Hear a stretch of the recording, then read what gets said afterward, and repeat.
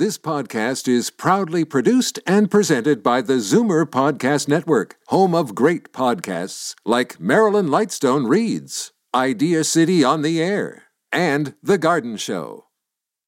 You're listening to an exclusive podcast of Fight Back on Zoomer Radio, heard weekdays from noon to 1. Fight Back with Libby Znaimer on Zoomer Radio. Jane Brown for Libby for the next couple of weeks while she enjoys her much-deserved summer vacation. Well, once again, China has upped the ante in its unacknowledged dispute with Canada. Yesterday, China suspended imports of Canadian meat on the grounds that its authorities don't trust Canadian assurances about the quality of its exports after previously obstructing shipments of Canadian canola, peas, and soybeans. This move happened last night on the eve of Prime Minister Trudeau's trip to the G20 in Japan, where Trudeau has been promised by Donald Trump that the U.S. president will advocate on behalf of Canada, and specifically the two detained Canadians in China, Michael Kovrig and Michael Spavor. Canada has been on China's radar since Canadian authorities arrested Huawei executive Meng Wanzhou on December 1st in Vancouver at the request of the U.S. Joining us to discuss the latest developments, Chuck Kwan with the Toronto Association for Democracy in China. Chuck, thanks for being available today. Good afternoon.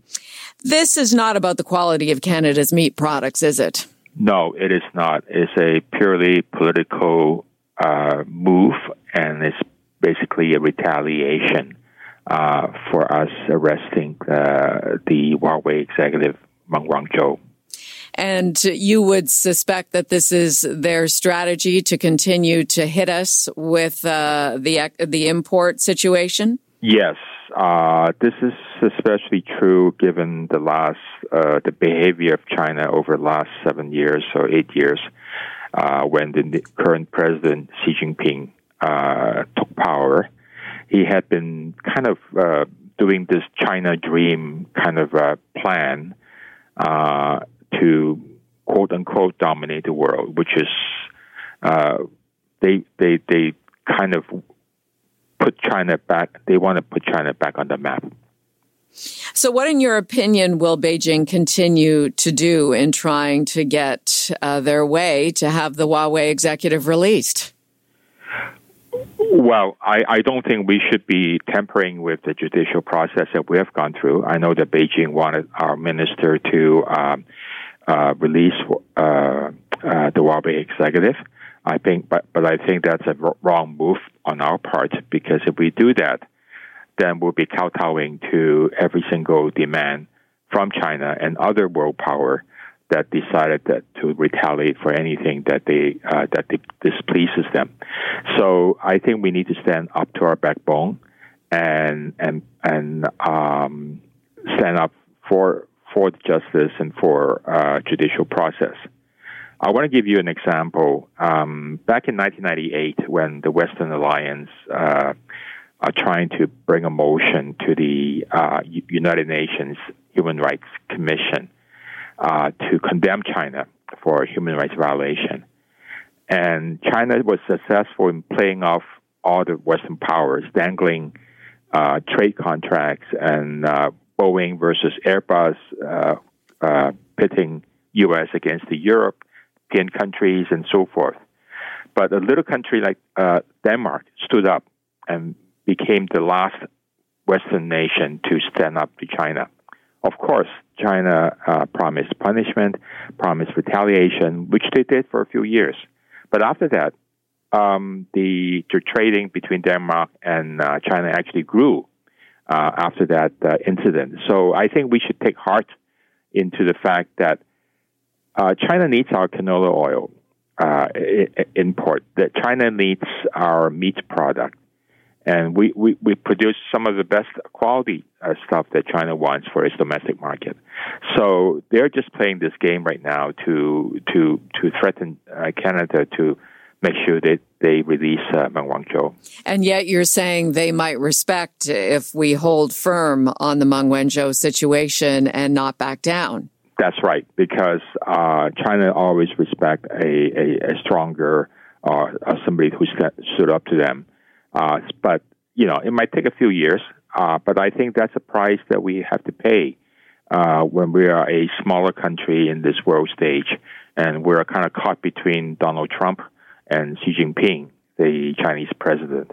We are really caught in the middle, and it would appear that the Chinese president and his various ministers don't want to have any conversations with Justin Trudeau and his ministers. That's right, and it's all a show. It's a ploy that they've been playing for ages.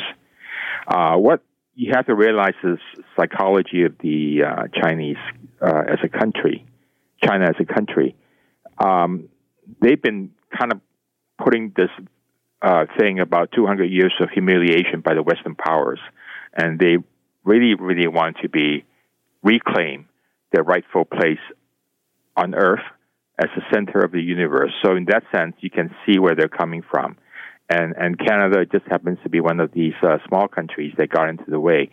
So we can expect a lot more. However, we shouldn't bend over backwards just to accommodate whims of the Chinese government right now. You mentioned that this could take a couple of years. What about the meat purveyors in this country and the canola producers? How are they supposed to take heart in this situation? Well, I just read a report from, I believe, somebody from the meat industry saying, look, we should be exporting more to other countries and not so dependent on China. And I think he's right.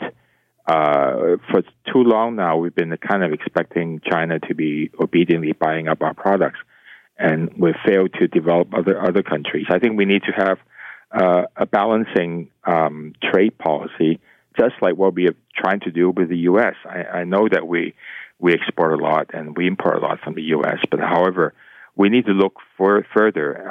Asia-Pacific Alliance is a very good kind of venue for us to be exporting our stuff. So I know there will be short-term pain from this, and I think everybody suffers, including the two Michaels.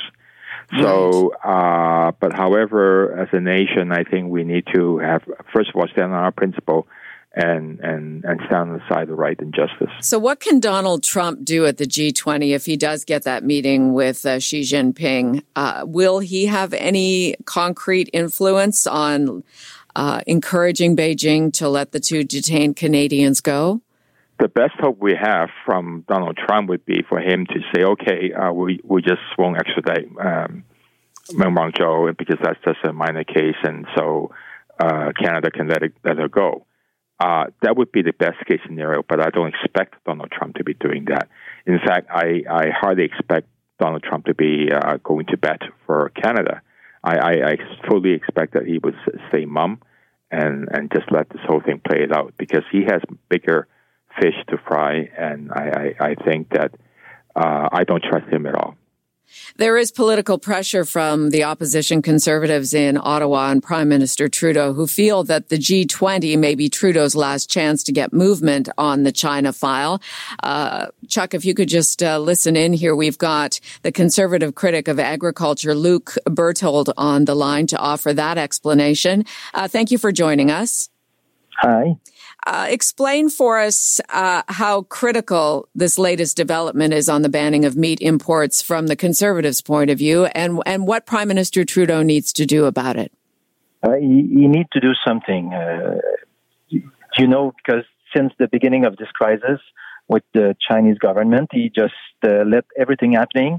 He tried to refer this crisis to his technical representative from CFIA.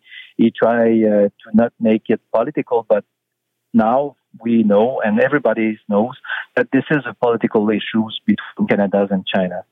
So we asked them to first start by naming a new ambassador to China, but they just didn't move about it.